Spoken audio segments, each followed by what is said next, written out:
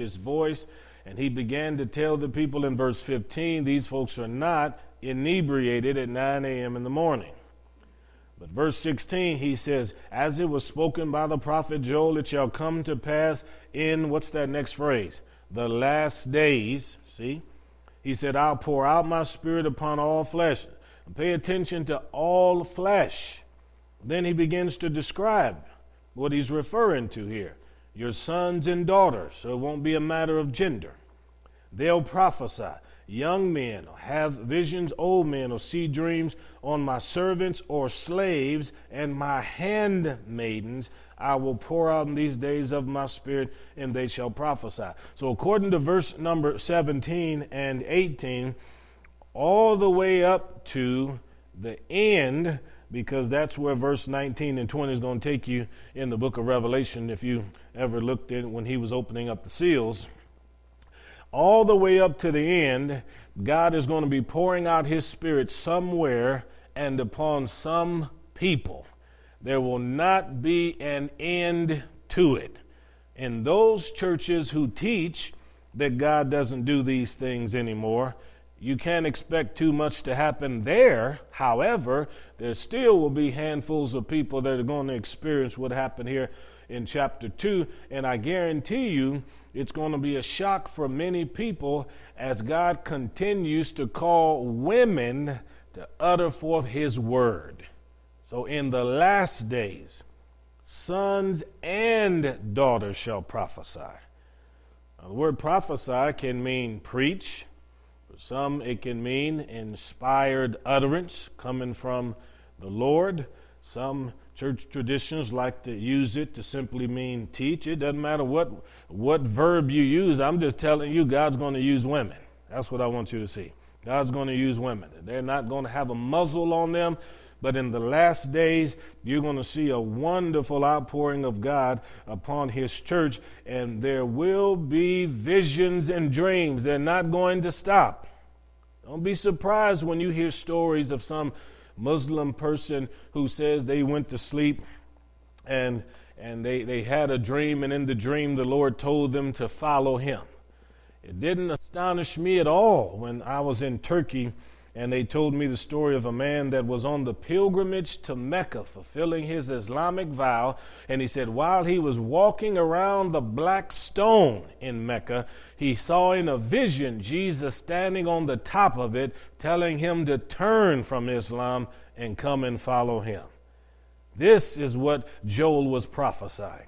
This is exactly what is taking place, and all over this earth there are people that are having visions and seeing dreams. And it doesn't necessarily just have to be a dream about Jesus. It can be any kind of a dream or vision that comes from God that gives you insight or gives you direction. This is what is prophesied. Well, you say, Pastor, how do you know that this happens all the way up until the end? Because verse 20 talks about the sun being turned to darkness, and that doesn't happen until the last day of what we call the tribulation period. That's over in Revelation chapter number 6. So verse 17 is clear. It tells us that young men and old men are going to be seeing things. Seeing things. So God has a role for young people as well as older people. And you that are older, if God comes to you in a dream and he puts something in that dream that causes you to wake up in the middle of the night with a burden to pray, I think you ought to pray rather than just thinking it's not worth your time and just trying to roll over and go back to sleep. If you were to go to sleep and 3 o'clock in the morning, you saw a vision or a dream of a family member or me or anybody, a friend, stretched out in a coffin, then I think if your eyes pop open, you ought to start making intercession for that person and begin to pray. You'll never know, but your prayers could avert the danger that somebody else could be entering into. And this is the reason sometimes God shows you different things. So don't think it's strange. It's not odd. It doesn't have to be recorded in the Bible that you had a dream or a vision. It doesn't have to be placed in the margin of your scripture because it's not inspired in that sense. All it is a visitation of God speaking to you and letting you know that he's in control and he still has power. That's all it is. I had somebody tell me one time, they said, well, you know, if somebody prophesies or says something like that, then it ought to be recorded and it should be in the Bible. I said, well, there are plenty of people in the New Testament that prophesied and it's not recorded what they said in the Bible. They said, who? I said, well, the scripture said that Philip had 4 daughters that prophesied. We don't have one word recorded that ever came out of their mouth. I said, the Bible says that Silas himself was a prophet who traveled with Paul. We don't have one word recorded in scripture that they prophesied. So no, just because somebody gives an utterance, that doesn't necessarily mean it's got to be inscribed. But I want you to see that in these last days, there's going to be an outpouring of the Holy Spirit. Multitudes of people are going to turn to God. And according to verse 18, it doesn't even matter what their social status is. The people on the lowest rung of the ladder are going to be affected by this. These are your indentured servants. If you were in Europe, you'd call these folks your domestics. See, folks working as butlers, maids, and folks like that. These kinds of individuals are ripe for the use of God in their life. And the scripture says, I'll pour out in those days of my spirit. Those days. What days? The last days. The last days. So I think we should be excited every time we hear about something wonderful that is occurring, whether it's a time of refreshing, some kind of renewal or revival that is occurring. When I hear about boatloads of people giving their hearts to Christ, I say, praise God, fulfilling the word of the Lord.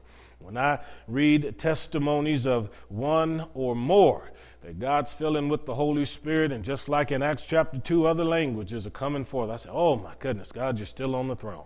When I hear someone give a testimony in their church about how they had been out of contact with their son or daughter for years, and they couldn't even find out where they were, but they had a dream. In that dream, they started praying. And then God somehow brought them back into contact. I said, oh my goodness, isn't God a mighty, mighty God? So we don't ever want to think that we're just doing religion like a Buddhist does it. We're not just coming here to fulfill our obligation and to say we've done the rules of religion, and so now God is appeased, and where he had his fist ready to beat us, he's now opened his hand and he's good for another week. That's not what this is about at all. We come to church because we want to be encouraged and we want to fellowship with the other saints, but we also want to know that God is big and strong and mighty. And we don't ever want to forget that. Amen? No doubt about it. Okay, so let's go to 2 Thessalonians now. 2 Thessalonians, you're going to go forward in your Bible, probably 20 or 30 pages there. 2 Thessalonians chapter number 2. And with all of that good stuff occurring that I just mentioned in the first 2 points, I want you to see now some of the stuff that's going to occur won't be so good. 2 Thessalonians 2, and look at verse 1. He's talking about the day of Christ. 2 Thessalonians 2, verse 1. Now we beseech you, brethren, by the coming of our Lord Jesus Christ and by our gathering together unto him. So Paul knows there's going to be catching away. We're going to be caught up to be with him. That's what he's talking about. Verse 2. Do not be soon shaken in mind or troubled, neither by spirit, nor by word, nor by letter as from us, as the day of Christ is at hand. He said, do not allow yourself mentally to become unbalanced. And don't become a wavering person. Even if somebody writes a letter to you and it has my name, Paul, on it, do not believe it if they are teaching you something contrary from what you've heard me already state to you. So do not allow yourself to be deceived. Verse 3, talking about the day of Christ. Let no man deceive you by any means, for that day, that's the day of Christ, shall not come except there come a falling away, and that man of sin be revealed, the son of perdition. According to verse 3 then, there are going to be people who depart from the faith. They're going to leave the truth. Now I want you to go to the next book, 1 Timothy, which is 3 or 4 pages over to chapter 4, he gives us, Paul writing to Timothy, a little more insight into how the falling away is going to occur. 1 Timothy 4, look at verse number 1. Now the Spirit speaks expressly, clearly, that in the latter times some, not all, not most, not even many, but some shall depart from the faith, giving heed to, notice what the issue here is, seducing spirits and doctrines of devils. So what is a seducing spirit?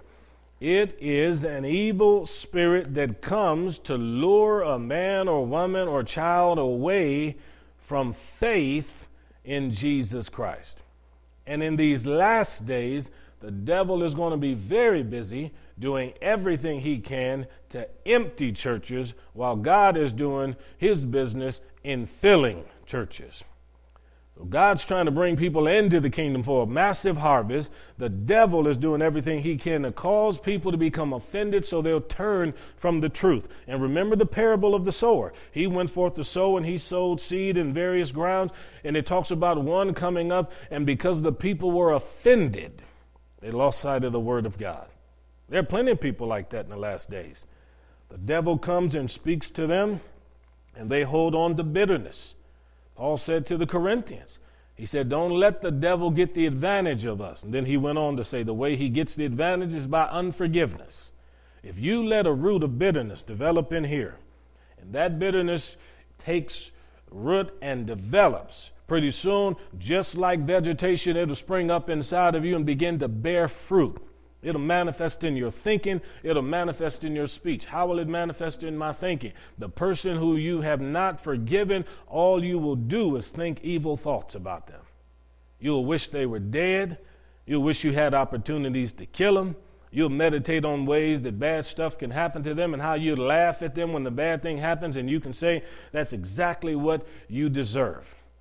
Then it'll manifest in your speech, because pretty soon that's exactly how you begin to talk, and maybe your language will be quite caustic, and you'll use foul and vulgar terms when the person comes around because you don't like them so much, and all the while still attending church. Talking about the falling away, folks. People fall away from God every day sitting in church. Churches out here are filled with people who attend church and long ago departed from the faith. How do I know that? Because we have doctrines of devils. A preacher gets up and says something like this. Well, I know I have to preach this book because you folks pay me to preach this book, but I'm really not sure there is a heaven or hell. I just think that, maybe all the hell that some people are going to experience in life is just the bad stuff that's taking place here on the planet. That's a doctrine of the devil. When someone says that there are many ways to get to God and you don't have to go strictly through Jesus, that's a doctrine of devils, and the person that teaches that and preaches that has been thinking that for a very long time, and the devil put the lure out in front of them. They went after it, and once the devil hooked them, he held on to them and started reeling them right on in. And so here we are now with churches that are filled with people who no longer believe in the anointing of the Holy Spirit, but are filled with legends and tales. They'll read the Reader's Digest. If you want to know why revival can't take place in many places, it's because of seducing spirits and doctrines of devils. People have turned from the truth. Now, we know this to be the case because in most places we hear stories of these things going on in the churches. And I think in far too many of our denominational churches we're hearing this, and I'm sure it's probably in a lot of independent churches, even though I don't always hear that. But when the seduction begins, you hardly can tell it has occurred. People find themselves wrapped up with a strange fascination. Before you know it, they have moved away from Jesus, and they're trying to mix Jesus and witchcraft. You can go anywhere in Haiti and find witchcraft voodoo and Catholicism mixed together. There are a lot of places in Africa where they have people who mix tribal traditions with their speaking in tongues. So, folks, I just want you to understand that when it comes to the truth of the good news of the Lord Jesus Christ, either it's founded on His blood and His blood alone, or it has a shaky and unstable foundation. Paul said in Colossians, you stand complete in Him. If we have Jesus, we don't need anyone else. Our salvation is totally secure and safe in Him. So having said that, Paul, speaking of the falling away, goes on to tell us some of the things that will happen in verse 2 and 3. He says here in 1 Timothy 4, he says, people will lie, their conscience will be seared with a hot iron. Now, you know what it is to brand cattle. So when you brand cattle, the heat from that instrument sears that skin or whatever, that hide, in such a way that nothing can grow back. So you always see that brand, no matter what's taking place, even if you can get some kind of animal hair to come through there. So the scripture says in Ephesians chapter 1 that God has sealed us with His Spirit. He has His mark on us. Scripture says, I know those that belong to me. But at the same time, the devil knows those that belong to him. And a man or woman whose conscience is seared typically is a reprobate. They don't see anything right. They don't see anything wrong. They are totally amoral. It could be wrong for me. It may be right for you, or it may be vice versa. But in either case, I just don't think anybody should tell anybody else what to do. That's what it is to have a conscience that's been controlled by the devil. And you can see verse 3 there. If people are forbidding folks to marry in light of Genesis 1 and 2, where God specifically made a woman for a man, then He says here, that is not good at all. This isn't just for society. This is for a preacher or anybody else. Any doctrine that says you should not marry, Paul says it's a doctrine of the devil. And there'll be a lot of that in the last days. You hear people from time to time, even now, they'll just say general things like, as crowded as the world is, I just really don't think we ought to bring any more kids into this world. And give it just a few more days, there'll be people just saying, I just think marriage is overrated. They say that now out in Hollywood. I just think marriage is overrated. I heard one Hollywood actress say one time she thought monogamy was unnatural, that humans ought to be like dogs, just sleep with any one that they want to. See? Think about that. Forbidding to marry. So marriage has to be depreciated. The institution has to be disregarded in order for this to take place. And you have to have people in a mindset to embrace these ideas. We don't embrace them, but there are a lot of people who do. Then you can see in verse 3 also abstaining from certain meats. So these things even creep over into your diet and your menu. He says in verse 3, meats which God hath created to be received with thanksgiving of them which believe and know the truth. Every now and then I still hear on Christian television something like this. Way God is made, man, He put Adam and Eve in the garden and He made them vegetarians. And after sin came, then people started eating animals. Then God told people stay away from pork and all kinds of other things because it's bad for you. I've read through the dietary laws over and over again through the years, and I've never ever seen where God told them not to eat something and then gave them a reason why He told them. He never told them you couldn't eat it because He thought it was bad for your health. He just labeled some animals clean and other animals unclean. But some of the other animals that were legitimate to be eaten, people avoid those still. So when people get after me about eating some of the things that I like, all I need to do is refer to verse 3. I'm receiving you with thanksgiving because I believe God's word and know the truth. Remember Acts chapter 10, Peter had the vision up on the mountaintop, or not mountaintop, but up on the rooftop, and the sheet came down, and all the different animals were on there, and it was labeled clean and unclean. He knew from the Old Testament law what was clean, what was unclean, what was kosher and wasn't kosher, and he heard a voice that said, Peter, get up and eat this. And Peter said in that vision, oh no, I can't eat anything unclean. Nothing like that's ever touched these lips. And the Lord had to let him know, don't you call unclean what I've cleansed. Essentially saying that the Gentiles, who in past times didn't have a covenant with me and were lost, Christ has come now and died on the cross, and you are to go and make sure you let everybody know who Jesus Christ is and minister the word of God to them. It's these kinds of seducing spirits and doctrines of devils that have so many of the folks in India starving to death.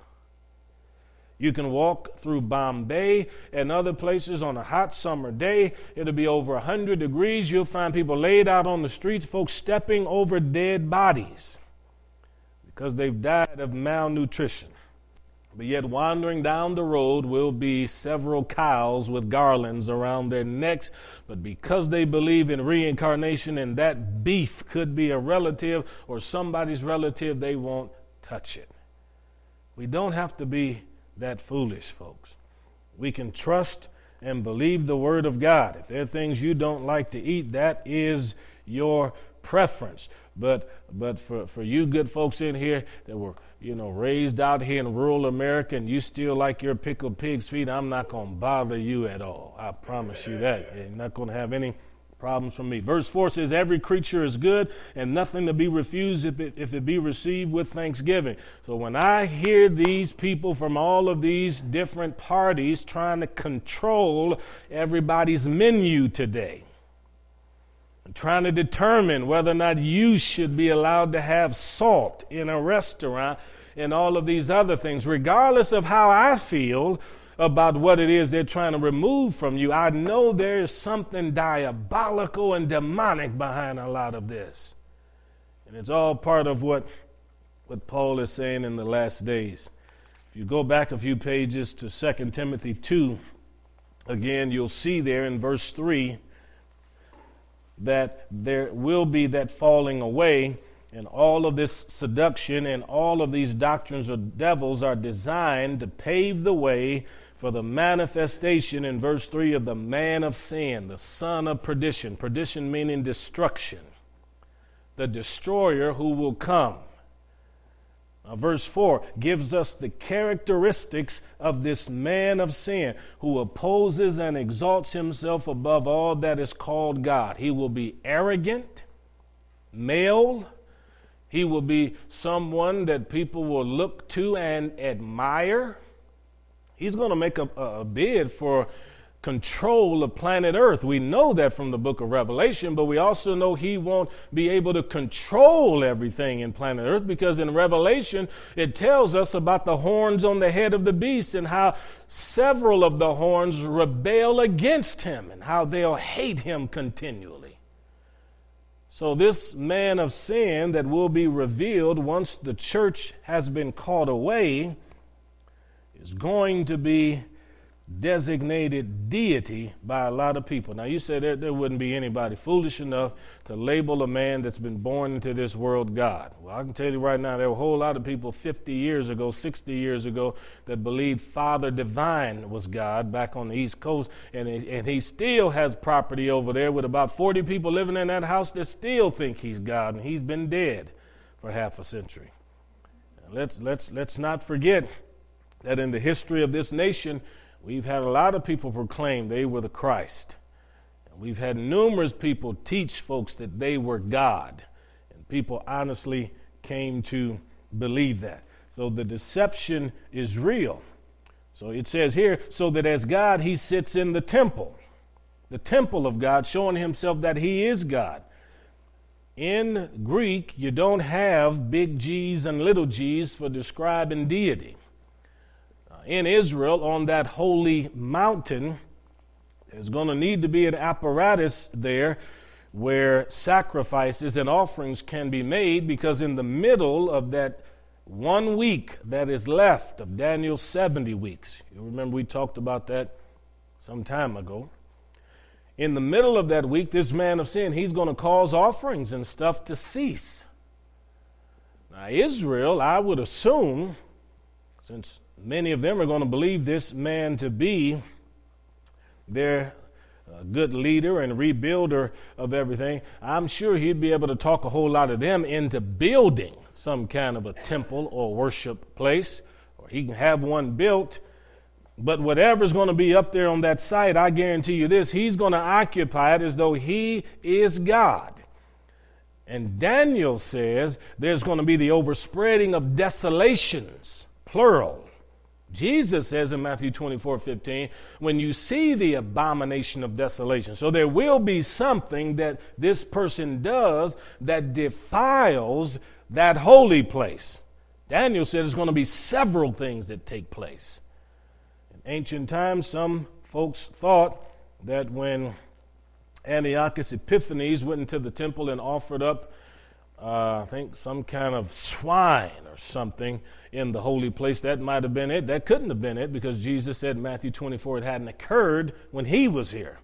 Mr. Epiphanes was around a long time before Jesus got here on planet Earth. So all I'm trying to say right now is there will be a very evil, wicked, mean person who is going to deceive a lot of nations and a lot of people. He won't control all nations, because the scripture says people are going to admire him and worship him, except for those whose names are in the book of life.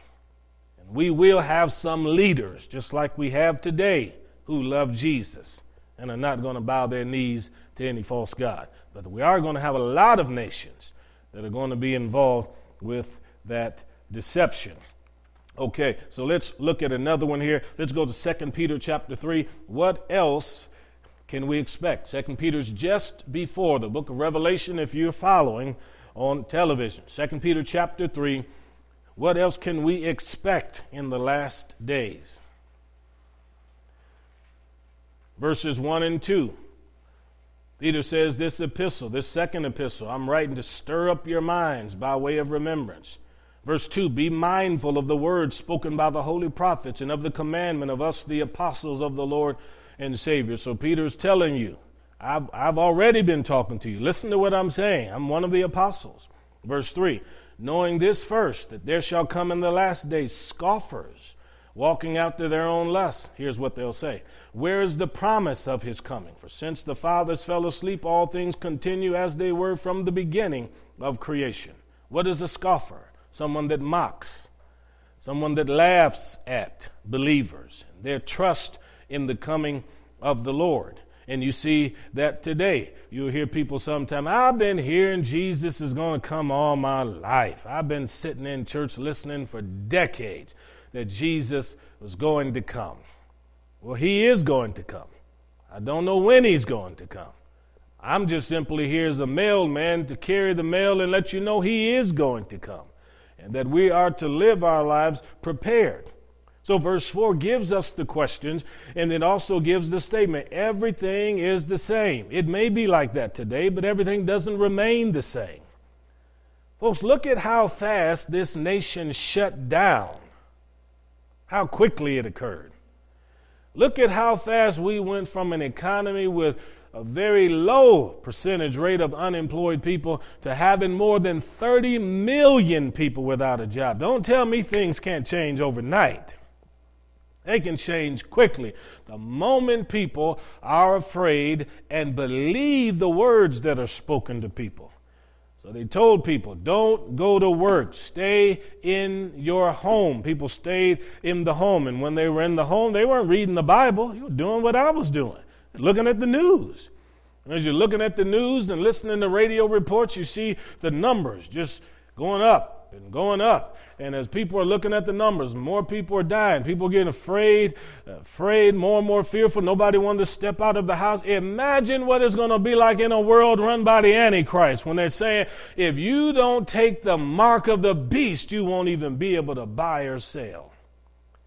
California is turning off the water and the electricity for businesses and churches that have decided they want to go and worship their God.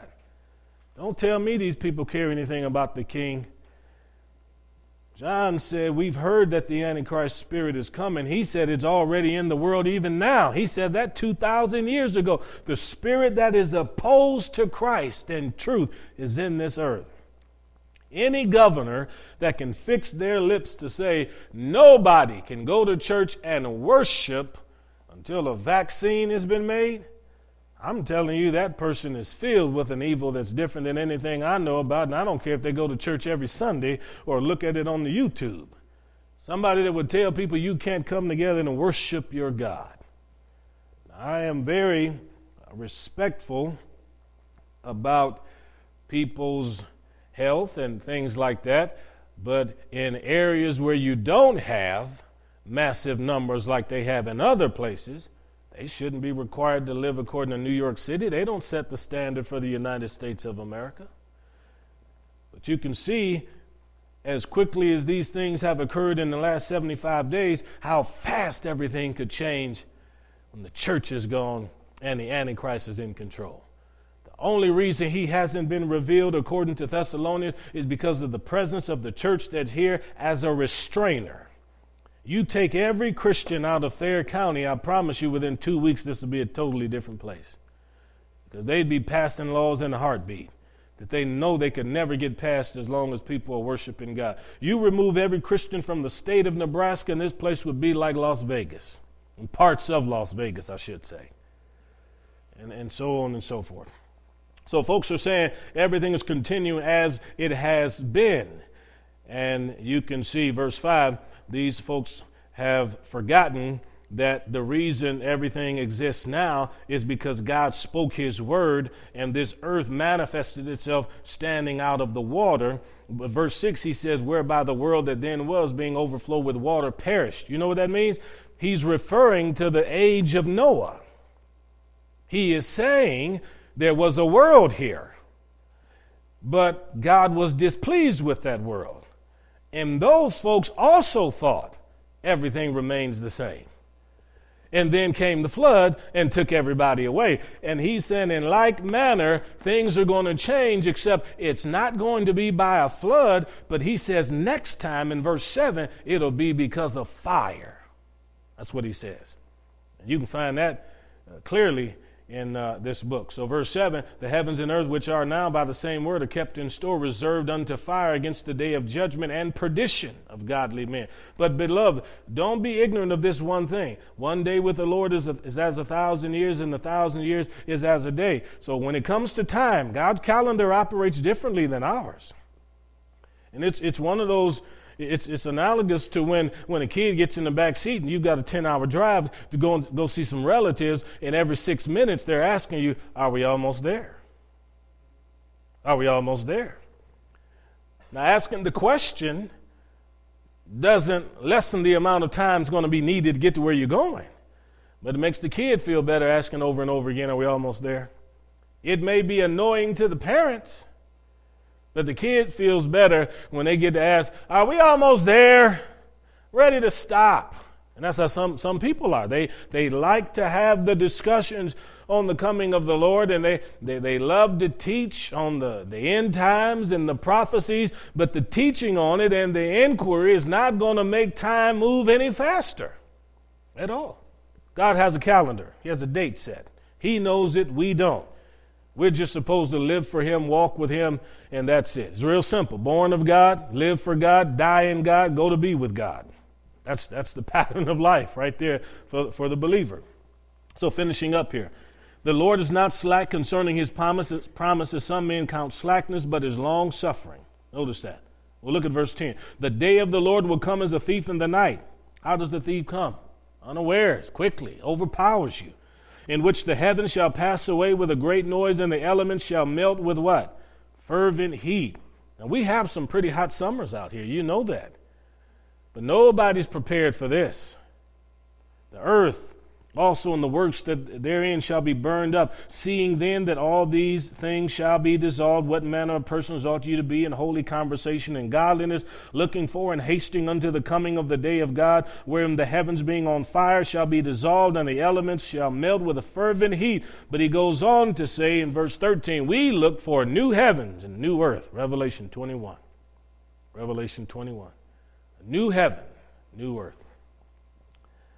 Now go to 1 Corinthians 15. This is where we'll hang our hat. 1 Corinthians 15.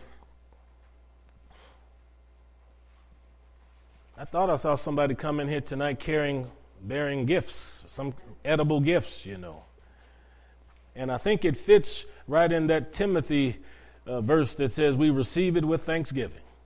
Amen. 1 Corinthians 15, notice verse 58. So here's how we should act and conduct ourselves in the last days. 1 Corinthians 15, 58. Therefore, my beloved brethren, be steadfast, unmovable, always abounding in the work of the Lord, for as much as you know that your labor is not in vain in the Lord. Be steadfast. Be disciplined in the way that you live your life so that you will not turn aside to chase after seducing spirits and doctrines and devils. And realize that anything that's trying to lure you away from the truth is deception. It could be in a commentary. It could be in an article that you read. It could be a documentary on the National Geographic Channel or the History Channel that you may enjoy like I do. But if a scholar sits on there and tells you that these people in this book did not believe Jesus was raised from the dead, but that the disciples wrote that afterwards, then I'm telling you that is deception, designed to prepare you for these last days, the falling away. Just stay with the truth. Matthew, Mark, Luke, and John, Paul, Peter, James, and Jude, they wrote what they believed because they heard it if they were eyewitnesses with the king. So if they were eyewitnesses, why should we turn away from what the eyewitnesses wrote to believe what somebody 2,000 years later is writing? And you know they don't even believe Jesus was born of a virgin. So I'm going to stick with somebody who knows. Because I know when I get on the other side of this last breath, there's going to be somebody on the throne there. And it's not going to be that skeptic that was down here talking to many people. It's going to be the King of Kings and Lord of Lords. That's the key. So remain steadfast, unmovable, and keep busy, always abounding in the work of the Lord. Don't backslide. Don't turn away from God. Now is not the time to slow up. Now is the time to more and more get involved with clothing the naked, feeding the hungry, helping the fatherless, visiting those that are in prison, helping distribute tracts, giving offerings to those supporting missions. Anything you can do to continue proclamating the gospel on planet Earth. Multiply your endeavors and expect God to continue to bless and do wonderful things. Amen. Praise God. This is a good time to be alive, folks. Yes, good time to be alive. It's exciting to see all the things that God is doing. Come on, let's have a word of prayer. Father, we thank you, we love you, we honor you tonight that your word is true and we can cast our anchor right here in this truth, regardless of what anybody else is saying. Help us, Lord, to remain steadfast, that we won't be tossed to and fro by every wind of doctrine that comes along, but believing what your scriptures say. In Jesus' name, and everyone said, amen, amen, amen.